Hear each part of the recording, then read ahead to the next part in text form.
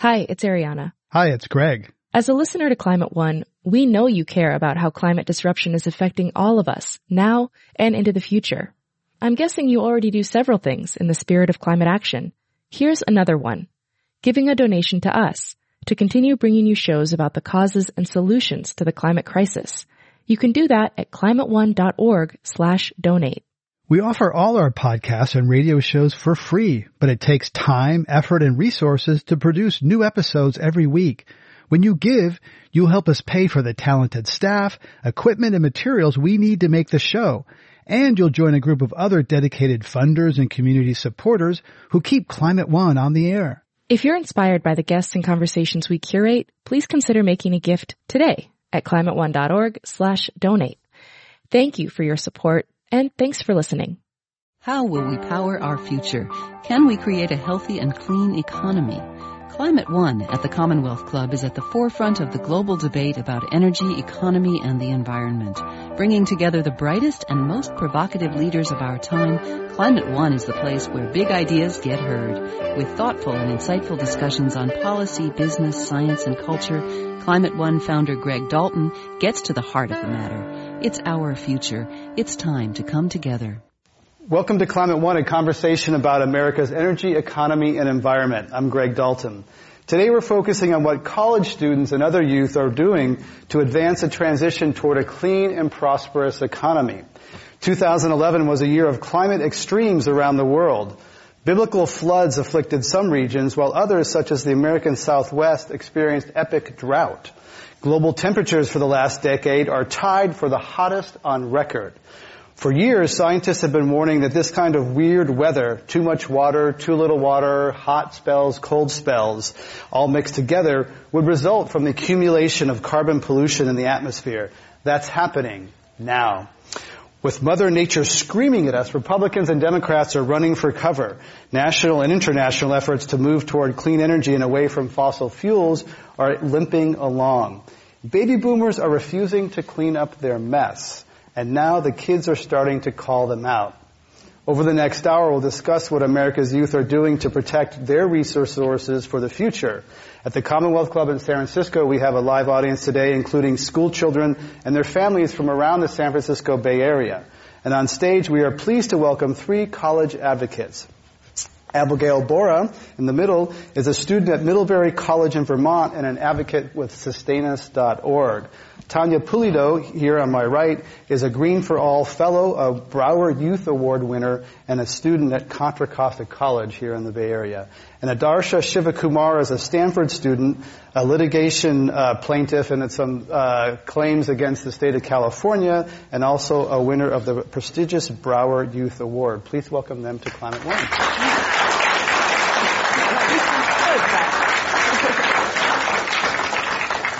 Thank you all for coming. I want to hear a little bit about your stories and kind of a thumbnail of kind of what got you to this point. And let's begin with you, Tanya. A few years ago, you were on not such a good track at going to high school in Richmond.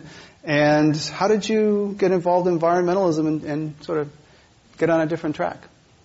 Well, my involvement with environmental activism and community activism overall stemmed from my personal problems. I was going through an identity crisis. The economic crisis left me and my family unemployed, and we were about to lose our home, and just a really bad relationships and friendships. And I basically hit rock bottom, and it made me question my future. And as I asked first I asked personal questions, and then that led to me asking community questions. And it was one question in particular that really led me to ask broader questions, which was, I accepted that I didn't do very well in high school and that I wasn't doing really well in life. I didn't have a job, wasn't doing really good at Contra Costa, but I asked myself, well, why is it that so many people in my community are facing the same problems? And that led me to ask even more questions, and I started seeking for answers, and I started watching the news and documentaries, and I learned more and more about the injustices that were happening in my community. And I started with the Richmond refinery, and then that led me to do environmental work, and now I'm doing urban agriculture, community urban agriculture. So you decided, it came from inside you, you started watching, which documentary? Was there anyone in particular that kind of awakened you? I started watching documentaries about oil, and that really awakened me because it was very personal to my life. Attending Richmond High, our mascot is an oil funnel. And we should clarify that Richmond is a community that has a large oil refinery. Yeah, it has the single largest greenhouse emitter in California. It refines about 250,000 barrels of oil a day. And, I didn't really know very specific information. All I know that my mascot was an oil funnel, and that at the age of 18, I was going to receive money from the refinery due to an explosion, which I was super excited about. But I didn't realize the magnitude and the influence it had in my community and statewide and then globally. So I started watching documentaries about oil, and then learning more about the Chevron refinery, which then I connected to a lot of other movements and issues that were happening as well. Darsha Shivakumar, let's turn to your story. Tough act to follow, yeah? Yeah. When did you get involved in environmental issues, and how did that get to you where you are today? My story definitely is not as cool, so just try to disappoint everyone preemptively. But I guess I started when I was really young. I think when I was 8 or 9. I just read, and I had a very, very this is an 8 or 9 year old perspective. So it may seem very simple to a lot of adults, but back then when I was a kid, these were some pretty enormous revelations to me. I was like, whoa. But what happened is when I was a kid, I read CNN and I read the news. Okay, that's really weird now that I say that, but I read them, and I very quickly developed an idea, the sense that, since humanity is, part of the biosphere, then we need to take care of that biosphere because we are intricately connected, whether we want to or, whether we want to be or not, to it. Therefore, if we hurt the biosphere, most likely it's going to hurt us in the long run and in the short run. So I felt even from a young age, we have a vested interest in protecting the earth, and protecting nature. I just didn't know at the time what it meant. This manifested later on when I started an international nonprofit, when I was 13, although it wasn't originally an international nonprofit. I started this international nonprofit, and what we did basically was we planted a biofuel shrub called Jatropha curcus in rural South India, and what we did there is try to use that as a source of sustainable biofuel in the area to not only, be a source of sustainable biofuel, but also to help lift rural farmers out of poverty. And that had mixed results. What we are now currently doing is focusing on environmental education and massive tree planting in Haiti, in India, and in the Oakland-Hayward area here. And that has led me to a lot of places, including right here, right now, actually. So that's my story in a very condensed nutshell. You also joined a suit against the state of California. So how did you get involved in suing the largest, most powerful state in the country? Well, largest and most powerful. I like that, Go California. I mean, I still love my state, let it be said. I think we're the best state. But, California, for those of you who don't know, water is what is considered to be a public trust. The basic principle, there's a lot of legal terms associated with that, but the basic principle is that companies can't dump toxic waste in the water, because since the water is used by everybody on some level, it would harm everybody. Therefore, everyone actually owns this. In a sense, everyone owns the water and no one owns the water, but that means either way you can't dump stuff into it. What we were trying to do was lobby for the atmosphere to be classified as a public trust as well, which means that you can't pollute the atmosphere. Well, there are very strict limits on what you can and cannot dump into the atmosphere. And one of the things this would regulate would be carbon dioxide emissions, along with other greenhouse gas emissions, such as methane, for example. And what we were trying to do basically is the legal implications of this, though, are pretty big, because that means California would probably have to crack down on a lot of, there are a lot of companies dumping large amounts of greenhouse gases and other, toxic gases like sulfur dioxide, for example, which has other negative ramifications on the atmosphere. And this was a very, very big legal endeavor, and very similar activities, such as other states or other environmental groups in other states were also lobbying to have the atmosphere considered as a public trust. In fact, we were also doing this not just on the state level, but on the federal level as well. And although we dropped the case for the time being, it was still like a landmark endeavor. Not only because, we are trying to get the atmosphere lobby to be a public trust, but also because for the first time in, ever, really, the youth was a massive, massive driving factor behind this. I mean, normally we have not old people, older people, doing this kind of thing. Yeah, I know. I realize I'm a comparative youngin', but usually it's okay. But usually we have the youth is, in this case, the youth was really, really like a motivating factor, and we were trying to lobby that as a fact. Hey, look, we're the ones that are really being impacted by climate change and environmental degradation as a whole. So we really should be speaking out and pushing. And now I think it's the government, even on the federal, even on the state level, was kind of surprised because they're oh, yeah, these are also going to be our main voting constituents very, very shortly in the future. So they really have to start noticing us, because then we can just vote them out of office and do our own thing. But it's really a landmark endeavor in a lot of ways. That nutshell got a lot bigger, I know, but okay. We had former Congressman Pete McCloskey, who's a co-author of the Endangered Species Act, who's here. I think that he's part of that. He said it's really going to be the young people who will force the people in power to make some changes. Abigail Bora, let's talk about your story. You grew up on a dairy farm run by nuns and then ended up in Durban. Connect those dots for us briefly. Yeah, sure. So when I was growing up, every summer I spent on a farm outside of Poughkeepsie, New York, milking cows, taking the chickens, eggs in the morning, gardening. And so when I decided to, trying to figure out where I was going to college, I fell in love with Vermont, and I landed at Middlebury. And my first semester at Middlebury was the semester leading up to Copenhagen and COP15, the international conference, to try to figure out how globally we can deal with the climate change issue. And so watching my friends go to Copenhagen and come back sort of disillusioned by this conference, I knew that I had to continue that energy and youth involvement in the international negotiations. So I spent a fair amount of time that year working on Vermont energy politics, and then I was in in Mexico, and then in South Africa, working with the International Youth Delegation.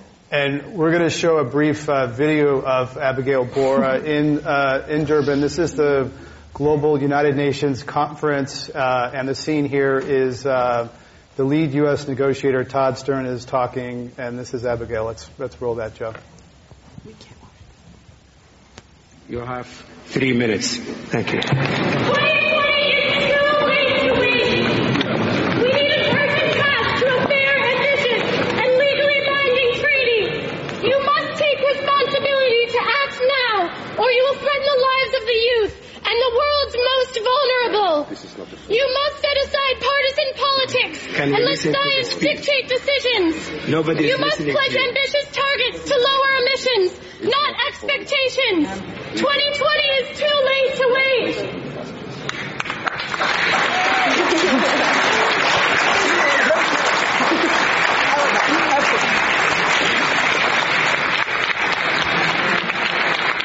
What is your name? What is your name? Abigail Bora.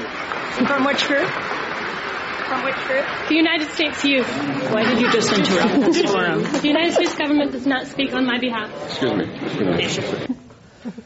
Abigail Bora in the United Nations.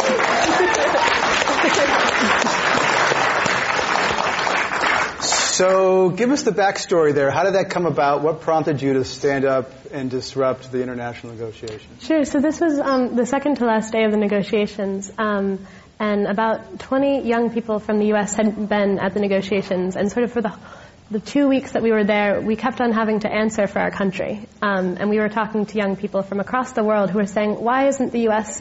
Taking more of a position of leadership on this issue? And we were equally as frustrated in watching our country not have the necessary urgency or ambition that they needed to bring to these negotiations. And that being said, there wasn't really that much pressure being put on the U.S. from the media, from civil society, from other governments. The U.S. was really just sitting sort of as the elephant in the room. And so as young people, we felt that we had to call our country out and make sure people knew that we didn't think the government was speaking on our behalf, and that we were really trying to push for more urgency and ambition. And what's been the response since that time? People come up to you, et cetera. What's been the response afterwards of that event? Yeah, I mean, I think it's interesting. You saw in the video, the moderator says, "No one is listening to you." And I didn't hear him when he said that, so I guess that was good. I kept on speaking. But I think the response was that people were listening, and that when young people speak up, people do listen. And so we don't have to be, told. I think constantly young people are being told we need to wait until we're older to have an influence, and that we shouldn't speak now. We have to get degrees, we have to, see the world, and then we'll understand. But I think it shows that as we can all probably attest, is that when we do speak up, when we do act, people are listening, people are watching, and it makes an influence. And your point about the U.S. not being a leadership, this weekend the Washington Post wrote an editorial in which it said the U.S. was delinquent in leading the world on energy. So that's a sentiment that resonates in the sort of the establishment, the Washington Post editorial page, echoing those concerns this last weekend. Let's talk about food, because food is an issue that you've all been involved in. It's something everyone can relate to, and it's something that youth can connect with. So, Tanya, let's talk first with you about how you kind of grabbed onto food as a way to connect to the environment with your own personal life and those around you. Yeah. When I started community activism, I started with the refinery, and I was doing advocacy, and I soon found out that not many people were interested in that issue because there were other pressing issues in their life, such as poverty and drug abuse and violence. And so I then realized that I had to find something that, everyone had in common, and that regardless of the race, economic status, we can all come together in this issue and work together. And that was one of the ways I got involved with food, because on the Richmond Greenway, which is where I work, we have garden beds, and what makes it really unique is that it doesn't have any fences, so people can come and join whenever they want. And that's really what I was aiming for. I wanted to create a common space where people can come and join regardless of whatever they were dealing with or their economic status. And that's where really I started getting more involved with food. So this is a garden with no fences, so can people come steal the food? Yes, they're more than welcome to steal it. That's the purpose. Yeah, for them to come steal the food. And you also got involved in food in your school, which is, I think, another place where a lot of youth get connected with. The food in your school wasn't so good, and is that something that you got involved with as well? Is that something you want to get involved with? That's something I want to. You want Contra Costa College to have organic food at their... All public schools, I believe, should have a local farm that they are getting the food from, especially because educational institutions, basically show students, the principles, the philosophy of life and how we should be. And I think that public schools should lead by example. And the fact that, schools, a lot of public school lunches are really unhealthy and they serve pizza most of the time or hamburgers, I think it's unacceptable and needs to be changed. And that's an issue I want to work on in the future. Adarsha, let's hear your connection to food. I know you've worked a little bit on the obesity issue and others. Yeah, talk about food as a connecting point for youth. Yeah, actually, originally I didn't really have much of a background with food at all, but one of the organizations I work with is the Ashoka Youth Venture, and what they do is a social entrepreneurial work, and one of their big focuses is food justice. And coming in, I had no idea. I mean, I guess I got from the name food justice that I had to do something with food and justice, but beyond that, I learned very quickly that food is really a really uniting factor. I mean, when people say that, oh, well, what's an issue, like Tanya said, what's an issue that connects people regardless of, race or gender or economic status, food is really the connecting factor. Because by giving people, access to healthy, affordable food, and regardless of where they live, regardless of, what their economic status is, you really solve a lot of other problems at the same time. You can solve poverty, you can solve drug issues in the area. You can really also foster a sense of community that's absolutely critical to making their lives better, which is really what it's all about. I mean, we're trying to make people's lives better, and food just seems to be not only one of the easiest, but one of the best ways to go about doing so, because it's something that especially the youth can really get involved in, because you don't need to have a degree to do these sort of things. You don't need to have years of experience. You just need to want to have healthy food accessible, which is something that I think a lot of people share. And thus I got really involved with groups that are currently pursuing food justice, especially in the Oakland area. And it's really been encouraging to see so many youth who have gone through so many personal hardships that I can't even begin to describe, to be honest. And despite all that, they're yeah, we're still committed to the idea of food justice and having healthy food accessible to everyone. And I think that really resonates with me as an example of, look, this is something that I think everyone should focus on. So is it the idea that somehow organic food is only for those people who, it shouldn't be only for those people who can afford to go to Whole Paycheck, that sort of thing? Abigail Bora, let's get your connection on the food as an issue. Yeah, so as you said, I grew up working on a farm, on a dairy farm, and I think for me that helped launch me into working on the youth climate movement because it instilled a lot of values. I suddenly was responsible for the task of collecting eggs, or I was responsible for a certain part of the garden. And those ideas of responsibility and ownership, I think, are really important for young people because a lot of things we don't feel ownership over. And so the idea that I could participate in something and see real tangible changes, that if I didn't water or if I didn't weed, then it would affect the success of the crop. And so then bringing those values into something like being a part of the political process is when we're engaged in making food and growing food. I think we can show how those connect to being engaged in other decisions. And there's another aspect here, which recently there's been a lot of awareness how what people eat may be a bigger contributor to their carbon footprint than what they drive. All the fossil fuels that go into food production, it's a real big part of any individual's personal carbon footprint. Another aspect here related to food is green jobs, and the idea that there's a lot of jobs in these in these new technologies in these areas, and it's something that can't be exported. So that must be something that's probably a concern in Richmond, yeah? Yeah, definitely. We have a really high unemployment rate. And one of the things, for Urban Tilth, one of our sayings is, we just don't grow food, we grow people, because we're seeing urban agriculture as a tool to educate people on bigger issues. So we recognize that we need to change a culture that has, creates violent cycles and abusive cycles. So we're trying to change that and use urban agriculture as a hub almost, where people can come together and talk about these larger issues, but share this intimate experience of eating food together.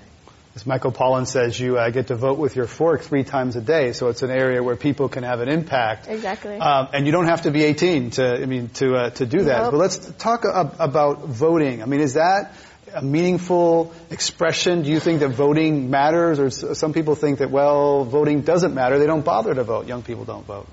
Do you guys vote every election? Mm-hmm. Yeah. I just turned 18. It's definitely important. Okay. So you're about to vote for the first time? Yep. Okay. Do you think that your vote's going to have a significant impact? Yeah, to be perfectly honest. or no, okay. I guess my individual vote probably doesn't, count. But the thing is, if the idea is that if 100,000 or 1 million young people say my individual vote doesn't matter, then clearly something's wrong. I don't really need to explain why that statement is wrong. If 1 million young people don't believe, or how many people don't vote, right? Each individual vote matters, because if everyone has the idea that, my vote doesn't matter, then nothing happens. The people, we can complain about, the people that we don't want are in power, right? Or the laws that we don't like are getting passed. If all the people who genuinely didn't like those laws or didn't like those politicians actually went out and voted for the people they wanted or the laws that they wanted, I'm pretty sure that we could, get those, that change, that change would happen, because our politicians, despite, despite the fact that a lot of them are bought out by corporations and the like, they're still accountable to us in a lot of ways. And they're gonna still want to be reelected. So people say, one vote doesn't really make a difference, or your vote doesn't make a difference. That's a pretty big lie. And anyone who says that, I completely disagree with them. And if everyone really honestly voted and cared and if you genuinely think your vote matters, than it does, because you can like get people motivated to, you know, vote and get that change across. And it's the only way that, you know, a lot of us have that kind of power, because a lot of us aren't rich enough to, you know, buy out politicians. Ooh, I said it. Ooh. But a lot of us aren't, you know, well, or a lot of us don't have the desire or the ability to, you know, go and like run for office or run for like, you know, really important positions and things like that. But we can vote with our vote. Okay, that's kind of redundant, but yeah, that's what I believe. Adarsha Shivakumar is a student at Stanford University. Our other guests today at Climate One are Tanya Pulido, who's a student at Contra Costa College, and Abigail Bora, a student at Middlebury College in Vermont. I'm Greg Dalton. I'd like to hear Abigail and Tanya talk about your vote, whether your peers think that voting matters. Is that really an avenue for change? Yeah, I mean, in Vermont, we had a decision by the Vermont House to close down our nuclear plant, which was providing about a third of our energy. And some of my friends and I, we were thinking, wouldn't it be great if we could replace that energy with clean and renewable technologies? And so during the governor's election, we spent about almost the entire year trying to get young people mobilized around voting for the governor, and to have a governor that would come in and say, yeah, I want to replace the nuclear plant with wind, with solar, with microhydro, with biomass. And we registered thousands of young people to vote. And we had to do it with different ways, because it was the summer and because students weren't in school, and voting in a midterm election is really not that exciting. So we went to the top of Mount Mansfield, the highest peak in Vermont, and registered voters who were hiking up the mountain. We got a tricycle, and we had a registration inspiration station. And we started, you know, riding around Church Street in Burlington, riding all around the state, registering young people to vote that way. And so we have to, you know, we have to employ creative means to get people engaged. But I definitely think voting matters, and you know, the results of the election showed that young people did come out and started voicing their opinions. And was there a shift away from nuclear to the clean energy, or is that still in progress? Yeah, it's still in progress right now. But we had a governor who came in and made a strong statement saying that he was committed to shutting down Vermont Yankee. Tanya, in your community, do people think that their vote matters? Is that sort of, you know, do they think the system can work for them if they engage that way? I mean, there's definitely people who believe their vote doesn't matter. But I have worked with a group of people who do see how their vote matters, and locally we have created a lot of change through policy, which, you know, proved me that my vote really does matter. Because for a while I was kind of skeptical about voting, because I was like, oh, it's not going to really count or anything. But after being in the process, I realized like how powerful that is when people unite and vote for one thing. And you made a video, an award-winning video, that was connected with Proposition 23 in California a couple years ago, which was an initiative to basically suspend California's main climate change law. It was backed by a couple of Texas oil companies. Was that impactful? Definitely. Yeah, it was. I got a crew of people. It was like me and 4 other people. Most of them were younger than me, and we went around basically and let people know about it, and then asked them if we can videotape their response. And for a lot of people, they didn't know. And most of the people who we interviewed were people in high school students. And it was like really interesting, even the personal connection, like us talking to them about it, because some of them got even frustrated and mad because they didn't know, you know. So it was kind of like, it was a learning experience for us and the people who we interviewed. So it was very... Yeah. There's a lot of talk about young people these days don't read newspapers. So I'd like to know where you get your news and information, and what sources do you trust? I usually watch democracynow.org. I usually watch Democracy Now! But I look at different sites just to see, you know, what they have, like New York Times, CNN, C-SPAN. I just browse around just to see different perspectives. Abigail, where do you get your news? What kind of news do you trust? Yeah, I think it's interesting because especially, you know, as a college student, we're inundated with information from our teachers and our friends, but also as soon as you go on the internet, Facebook and Twitter, everything is almost overwhelming. And so I found that I learn best through conversation, and that I can read articles and that I can read op-eds and all these things, but I formulate my ideas best when I'm talking with other people. Like we're doing here today. You're perfect for Climate One. Perfect, yeah. Adarsha? out of the websites that I go to, I think that it's absolutely critical to, get a really broad spectrum of websites, because every site, no matter how perfect, has its biases, because editors and reporters are, after all, only human. And I read CNN, I read Fox News, I read BBC, Al Jazeera News, and I think the most important thing to take away from all those sites is no matter what you read, take everything, even if you really like a particular site, with a hefty-sized grain of salt, and just try to get the story beyond the story, try to see past all the hyperbole and the emotion and what they try to stir up in you. Try to see, well, this is what happened, the actual fact of what happened, and then you can decide for yourself based on your own values, et cetera, how you feel about that. And don't let the media tell you how you're supposed to feel. I think that's the biggest issue with the media today, arguably, and therefore that's why news is such I think a controversial thing, because people say, all the news is biased. Well, it's all about you determining whether or not it's really biased, in a sense. If that made any sense at all, I hope it did. Are you more likely to trust something that a friend posts on Facebook, or someone says stumbled upon or floats up on, these sorts of things, where, say, my friend thought this is a good article, so therefore it must be? Does that... Yeah, I think I'm more likely to read it if a friend has suggested it. And I think that's one of the values of social media right now, is that we're able to share things pretty quickly. But we have to be wary, again, of... Your friend could have got duped, or just because your friend read it doesn't mean it's a good thing. So let's talk about social media and the work you do. That's something that you probably barely remember the world before Facebook, right? There was a world before Facebook? Yeah. It was antiquated, and yes. So let's talk about social media and the work and information that you're doing, particularly internationally and in your community. So Tanya, is that a big part of what you do in Richmond? Not as much, but I'm still active. I did videos for a while on social justice issues and journalism.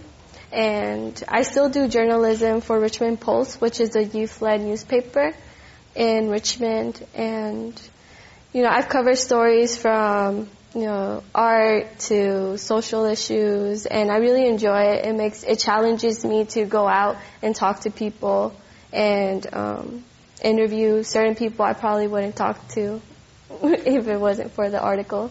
Abigail, social media, a big thing, connecting. You've been working internationally. That must be a big deal to connect youth internationally, social media. Yeah, and I think it's been great, especially for the climate movement. I think we've seen we're able to connect with each other pretty quickly and on a huge scale, which is amazing. I think something that's a challenge, though, is how we connect with people who aren't already plugged in. Doesn't reach beyond the choir. Exactly. We can make a video or we can post things, and people can like our page or they can vote online. But how do we get engagement that's beyond the laptop?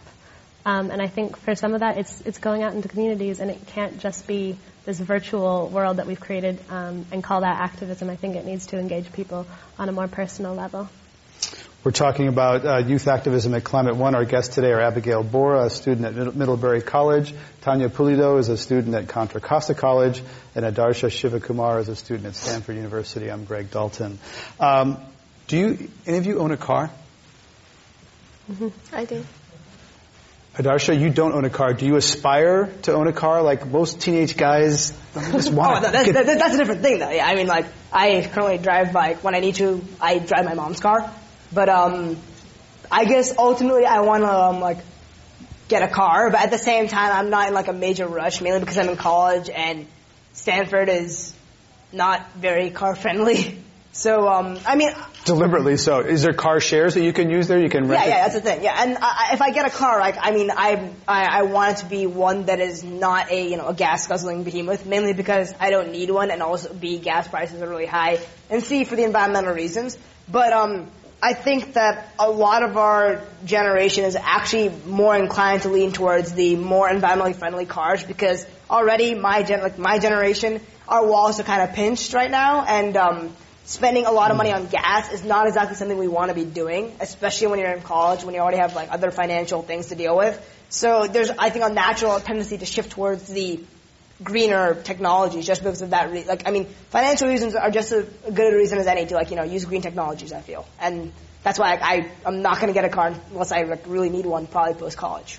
And there's this move toward collaborative consumption, which is a fancy name for the idea of sharing things, car share, Zipcar, that sort of thing. You don't have to own a car to use it when you want it, and you don't have to pay for it when you don't want it. But you both own cars. What kind of cars are they? Mine's is a truck, and I use it for work.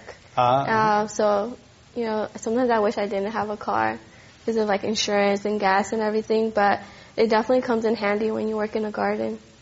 Abigail? Yeah, I mean, I live in rural Vermont, and getting to and from school and to and from different places is definitely a challenge with the state lacking some basic transportation. So our whole country is built around the need for having a car. Mm-hmm. Let's talk about who you respect in the environmental movement. Who are some people that you really look up to that inspire you today? Tanya? For me, it would be my executive director, Doria Robinson, because she is committed to working at a grassroots level, and I really respect that. Like, she wants people to be on the streets and talking to people one-on-one, and she's all about local, like hiring local, growing your food local, strong local economy. And, for when I barely started working with her, I wanted to go to Africa and go to Mexico and go to all these different places to help the world, and she kind of grounded my roots and like really made my roots strong where I was at. And she made me understand that you don't have to travel to help the world, and you can actually make a stronger impact when you stay in your community because you already know a network of people. And so she really inspired me, and that's why I feel like I'm where I'm at today, and really looking at a local economy as like a strong solution for the future. Abigail? I would have to say it's not one particular person. I'm really inspired by the young people I work with. And I would probably say without the energy and excitement and the enthusiasm and sort of like relentless optimism of the young people I work with, working in the international climate movement is incredibly difficult because I feel like every time we have a great statement we come up with, we're not sure that it's being heard. And we come to conferences and, fundraise, we write policy statements, we write media statements, and we're constantly working towards something that we're not sure if it's going to work out or not. And we're always bringing humor and enthusiasm, and I think I wouldn't be able to continue the work if it wasn't for that type of spirit. And is this, you're talking about Sustain Us? You might say a little bit about what Sustain Us is. Yeah, sure. So I work with an organization called Sustain Us. It's a U.S.-based organization run entirely by youth. And so it's definitely that type of energy in Sustain Us as well as the entire youth climate movement. Darsha, mentors, inspirational people? I'm definitely going to echo Abigail here, and I think it's a disservice personally for me, like to say that there's any one person or like even group of people. I'd go with really everyone. Almost everyone in the sustainability, climate change, environmental movement, because through like my work, I've met like a lot of people, and I'll get like emails from people who know very little English from like places like Ghana, Tanzania, other places like that, and they'll be asking, hey, can you help? And it's like they're clearly putting a lot of effort in, and they're like, hey, can you please help with this idea that I have? And at first, I was really unsure of how to respond because I'm not sure if they're like trying to like get a kind of deal or something. But I'd give my advice, and we get in conversations. And to see like people like across the world and wherever, like youth, people who are older than me, it doesn't really matter. Like people who are genuinely willing to really put everything out there, and like no matter what their situation, like try to make their community, their lives, and their like whether they know or not, the world a better place, regardless of the consequences, regardless of the cost. That's like incredibly inspirational to me, because no matter how many obstacles they face, they just will not quit, no matter what. Like you could like put 10 brick walls, and these guys will either like A, climb over it, B, break through, or C, make the bricks into, like a house for like 10 people or something. And it's just so inspirational to see like people that dedicated and that committed. It sounds cheesy, it sounds cliche, but like it's true nonetheless. One of the issues that's been in the news a lot lately is the Keystone XL pipeline. It's been a big lightning rod for environmentalists. President Obama recently announced he wants to expedite approval of half of it, that part which is already within the United States, holding up the part that crosses the border from Canada. So what has that meant to each of you? Is that something you relate to? It's a pipeline that goes through the middle of the country, doesn't really touch California or Vermont. Is this relevant to you and the people you're working with? Tanya? Yeah, definitely. It is very relevant because this is part of like a bigger movement of trying to get dirty oil into communities, because tar sands is one of the dirtiest oil you can extract. And in Richmond, actually the refinery wants to expand the refinery in order to refine tar sands. Heavier crude, and I feel like we're part of that movement of trying to stop, dirtier oil coming into communities and creating even more health impacts and environmental impacts. But to be clear, the tar sand oil would go to Texas. It wouldn't necessarily come to California, but other kinds of heavy crude could come to California. They wanted to bring from Canada to California, so just tar sands in general. Adarsha, how is the Keystone XL relevant to what you're doing? Again, since I'm in California, right? Like, we're not getting a lot of direct impacts, but it's more about the principle. Like, Keystone XL, it's also about like how the oil companies are lying pretty blatantly. The official reports indicate that not that many jobs would be made by this. It's not gonna have a major impact on our gas prices. It's gonna cause the oil companies' records not really convincing and hey guys, we're going to be clean and environmentally friendly. No, not really. And it's the matter of the principle is that, on these kind of matters, we can't just say, oh, well, it's okay because it's not affecting us directly. We have to kind of draw a line and be like, well, no, you can't do that. Just no. End of the story. And in that case, although it may not affect me directly, if we say yes, that's okay, when clearly it's a overall negative effect on the country, on climate, then we're just giving oil companies and other large companies a free right to do whatever the hell they really want, and then we can't say, oh well it just becomes harder and harder to stop them, and they have a massive lobbying industry, so if we can stop them here, that really bolsters our chances for fighting them off in the future. Abigail Bora? Yeah, I think for me it's an issue of how politicians are representing our interests. And so when we see a majority of Americans oppose the pipeline, or 3/4 of Americans want our country to invest in renewable technologies, and our politicians are going against that and siding with big oil, gas, coal, I think we need to hold them accountable. And so the climate movement has definitely been fighting the battle from the get-go. In terms of trying to stop this pipeline, and we'll continue to do so. But I think it's just another example of how, as you were saying, corporate dollars are influencing our politicians. Abigail Bora is a student at Middlebury College. We're discussing climate change at Climate One. We're going to put a microphone right here and invite your participation. It's often the best part of the program, so we're going to put the microphone right here. And if you're on this side of the house, please go through those doors back there, and the line will form at our producer, Jane Ann, putting her hand up. So please don't walk in front of this camera right here. And then we'll invite your one-part question or comment. If you have to, and particularly for the young people in the audience, let's get you involved in this conversation. We're very happy that you're here. If we have to put the mic down, we can do that. So let's have that part. Until then, I'll ask a question of how would you assess President Obama's environmental performance so far? Abigail? Yeah, I think right now President Obama is committed to a sort of an all-of-the-above energy policy. And I think we could do more. I think we could be more ambitious, and especially in terms of the international negotiations. I think. What's wrong with above all? All of the above. Energy is complicated. We have nuclear. We have coal. That's not going to go away immediately. What's wrong with all the above? I think we could do better. I think we could take a real position of leadership and say, we're going to choose the most clean, safe, renewable technologies. We're really going to launch a green economy. We're going to create green jobs. I think we could really show a position of leadership globally. And even if it costs more money? I think so. Adarsha, how would you evaluate President Obama so far? I take a slightly different stance. I think personally, and this is that I think contrary to like a lot of people like in the environmental movement, I take less offense, I guess is the word, to like a one above all policy. Like I really don't think coal and oil are good, but I'm like definitely more leaning towards nuclear and natural gas as there are like stopgaps, I think, especially in the case of natural gas.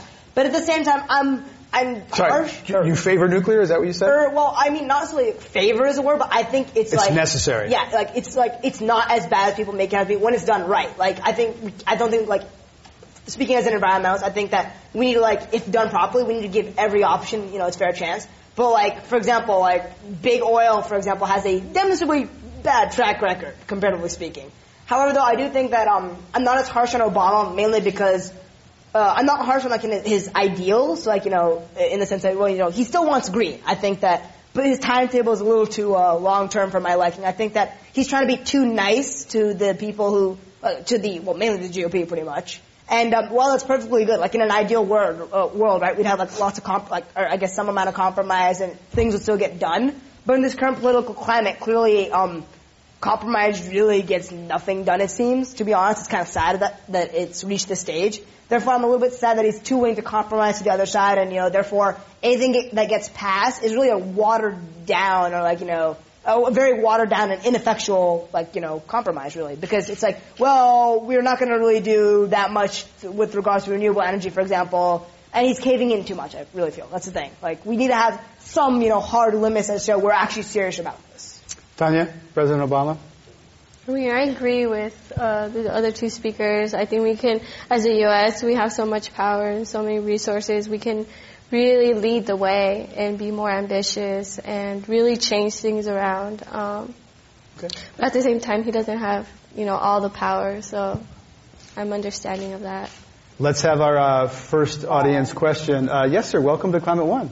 Yeah. Okay. Could you talk in the microphone? Thank you. So what can younger kids, under 10 do to stop climate change and solve the problem? Well, I work with students under the age of 10, and they are very much involved. And you as little kids, I mean, you can demand stuff from us, us who are in high school or older or adults. If you see something, you can tell us about it. Hey, I want to do this, I want to do that, and we'll listen to you. And, someone who works with little kids, all of you have so many interesting questions, and you're so outgoing and so wanting to learn so many things that you have so much power in you, and you can do so much. But you need to start speaking out when you don't see things that you like.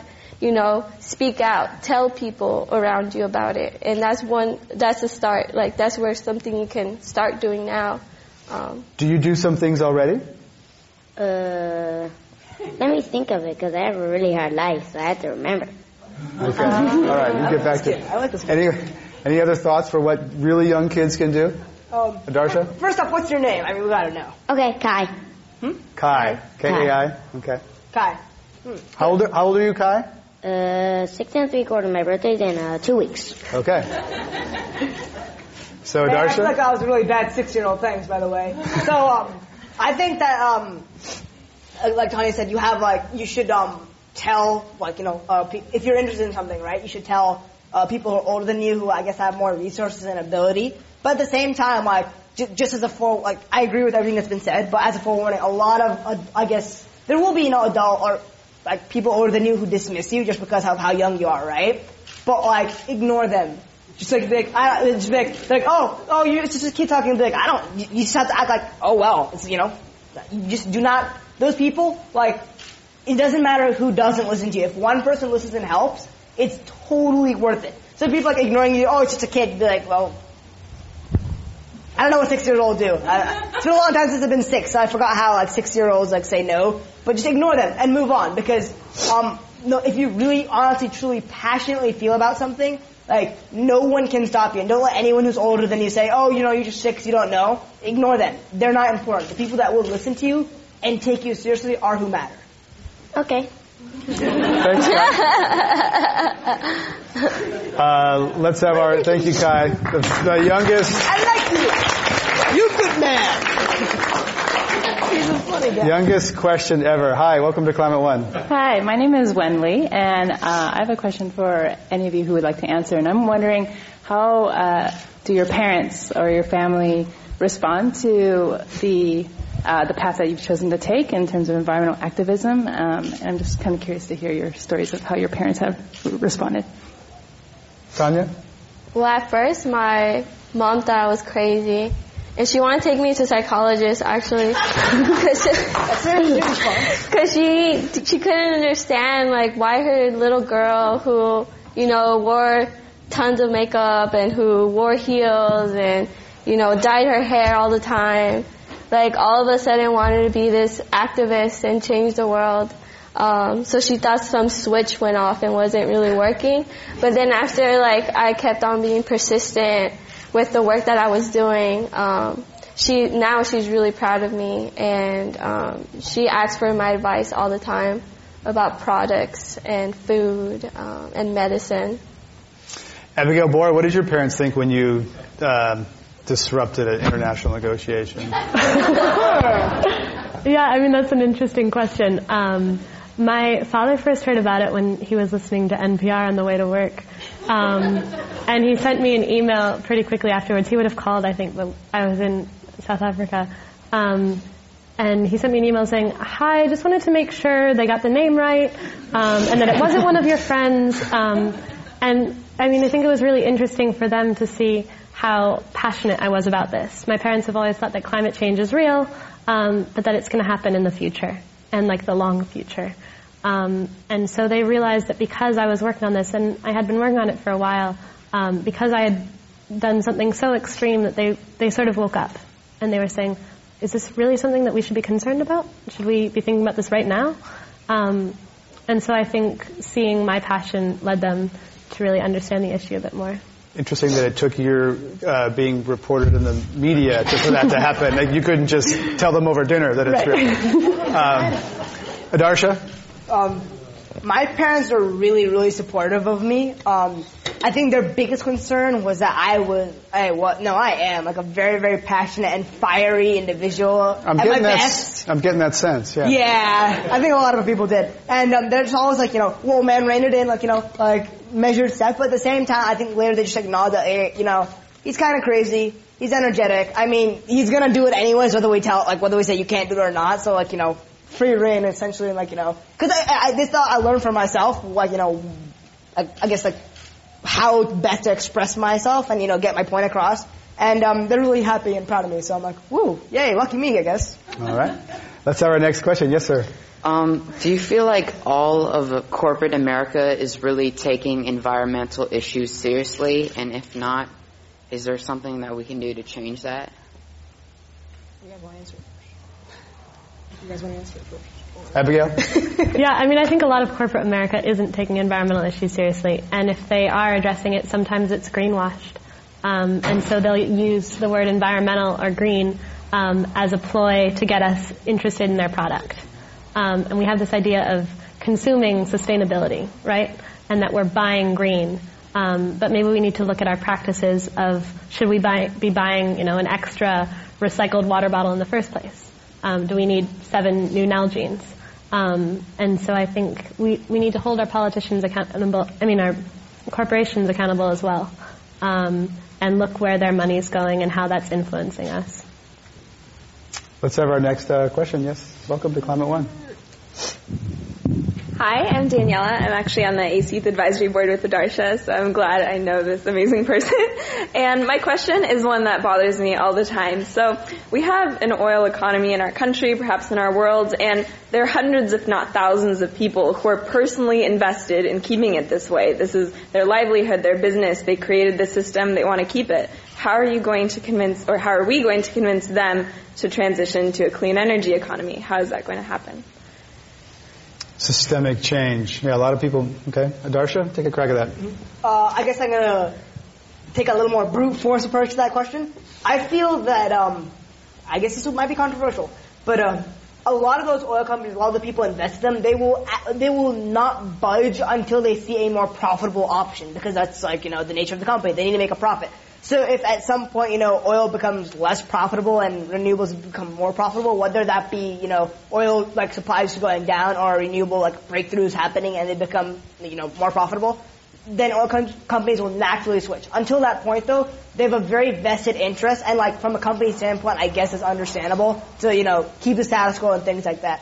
So the only way I really feel to like accelerate that rate of change is to really get people, not just the youth. I mean, although the youth are like a very, very important component, like just get people in general motivated and, trying to change the status quo. Because then the oil companies have like, they have only a very, very, very few options. They can either, get behind us or they can get out of our way. And it's as simple as that. I definitely think that holding them accountable for the environmental problems they cause, because sometimes we look at their profits, but they're actually not cleaning up their mess, and once we start actually charging them to clean up their mess, we'll realize that actually a lot of their profits are going to go to cleaning up the mess they made, because even in the Gulf oil spill, like they don't even know, like, right now the magnitude and the amount of money that's going to go into cleaning this area. And same could be said in Brazil and Ecuador and the Richmond refinery, like the amount environmental like damage they're creating, they're not cleaning up. And I feel like us holding them accountable to clean up their mess will make them less profitable and maybe rethink the way that they're making their profits. Let's have our next audience question. Hi, my name is Jeffrey. I had a question for all of you, like what to do when sort of you talk to your peers about your feelings about climate change, and if they disagree, or how you can sort of get them motivated about the topic and trying to help stop climate change. Yeah, I would say make it accessible and make it fun. Those are two reasons why I'm involved, is because carbon is sort of an amorphous issue, right? There's these things in the atmosphere and we're polluting, but we have to make it tangible. And I think whether that's through gardening or through recycling or different projects where we can really see it and we can see that our actions have a difference, right? And they can make a change. And I also think making it fun and making it a party. And so making sure that we celebrate our successes and maintain good spirits about it, so that it's not something that depresses us or drains us, but it's something that we can really rally around and get excited about. There's a lot of doom and gloom sometimes that leaks in, and that can be really paralyzing. Darsha, did you want to add to that? I definitely think I totally agree. I think another way to think about it is you don't need to necessarily talk, I think this is true for anyone, you don't really necessarily need to talk about these things as climate change.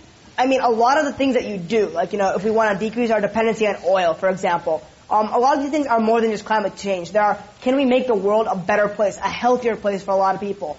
And if we sell it as that, it's like, wait, don't sell it as like, do we want to, lower our greenhouse gas emissions? You can sell it as, do you want to make the world a better place? And that may sound overly simplistic, but really that's what we're trying to do, make the world a better, healthier place. And if you sell it as that, more people are definitely going to be willing to because who really wants to say, no, I don't want to make the world a better place? It just sounds like, what? So if you sell it as like that, I think people are a lot more accommodating towards it. I also think that relating it to issues that they are personal to those people, like climate change falls under this super big umbrella, and there's so many connecting pieces to it, and finding what your friends are interested in it, and then connecting it to climate change, We're talking about youth advocates at Climate One today. Our guests are Abigail Bora, student at Middlebury College. Tanya Pulido is a student at Contra Costa College. And Adarsha Shivakumar is a student at Stanford University. I'm Greg Dalton. Let's have our next audience question. Hi, my name is Roberto, and my question is, how can I get other 7th graders and kids around my school get active and help the world become a better place and get them away from video games? Solar-powered video games, maybe. Okay. I'm very sad. Yeah, I mean, I think one of the first things is to get outside, and, part of that is having a community of people who are working on similar issues, and I don't know, maybe you can speak more about that and how you get people outside. Yeah, I mean, being outside is really fun. There's a lot of cool activities I play with my students that are really fun, and they really enjoy it. And I feel like one of the things that is very important is like, how do you make it hands-on? You know, how do you make it not so much of a lecture and like, okay, I'm going to tell you how we're going to save the world, you know, but like, you know, create a worm bin or, you know, or plant something and watch it grow and do fun activities with people. I think that's important. I think just like that, I don't want to think. Darsha, sure. I totally agree. And speaking as a guy who plays video games, I was just a little like, oh, sad face. But I definitely think that the most important thing is really a hands-on, tangible impact, mainly because that's why I think school gardens, for example, are a really, really great way. Because it's like the idea that 9 times out of 10, right, when you do your homework, you can't eat your homework. I mean, well, no, you can, but like it tastes either A, terrible, and B, you have bigger problems if you're eating your homework. But if you like plant a school garden, right, then if you take care of it, you can eat the results, and it's a lot more tangible and tastier too, incidentally. But those kind of things, making sure that you can see the results, feel the results, eat the results. That sounds weird.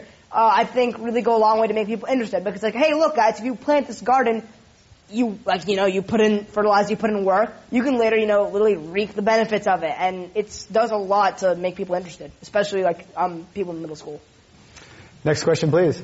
Hi there. My name is Kaveh. I'd like to ask what you guys think it would take to get the U.S. involved with the international community on this issue, and especially what the role of the youth movement would be in doing that.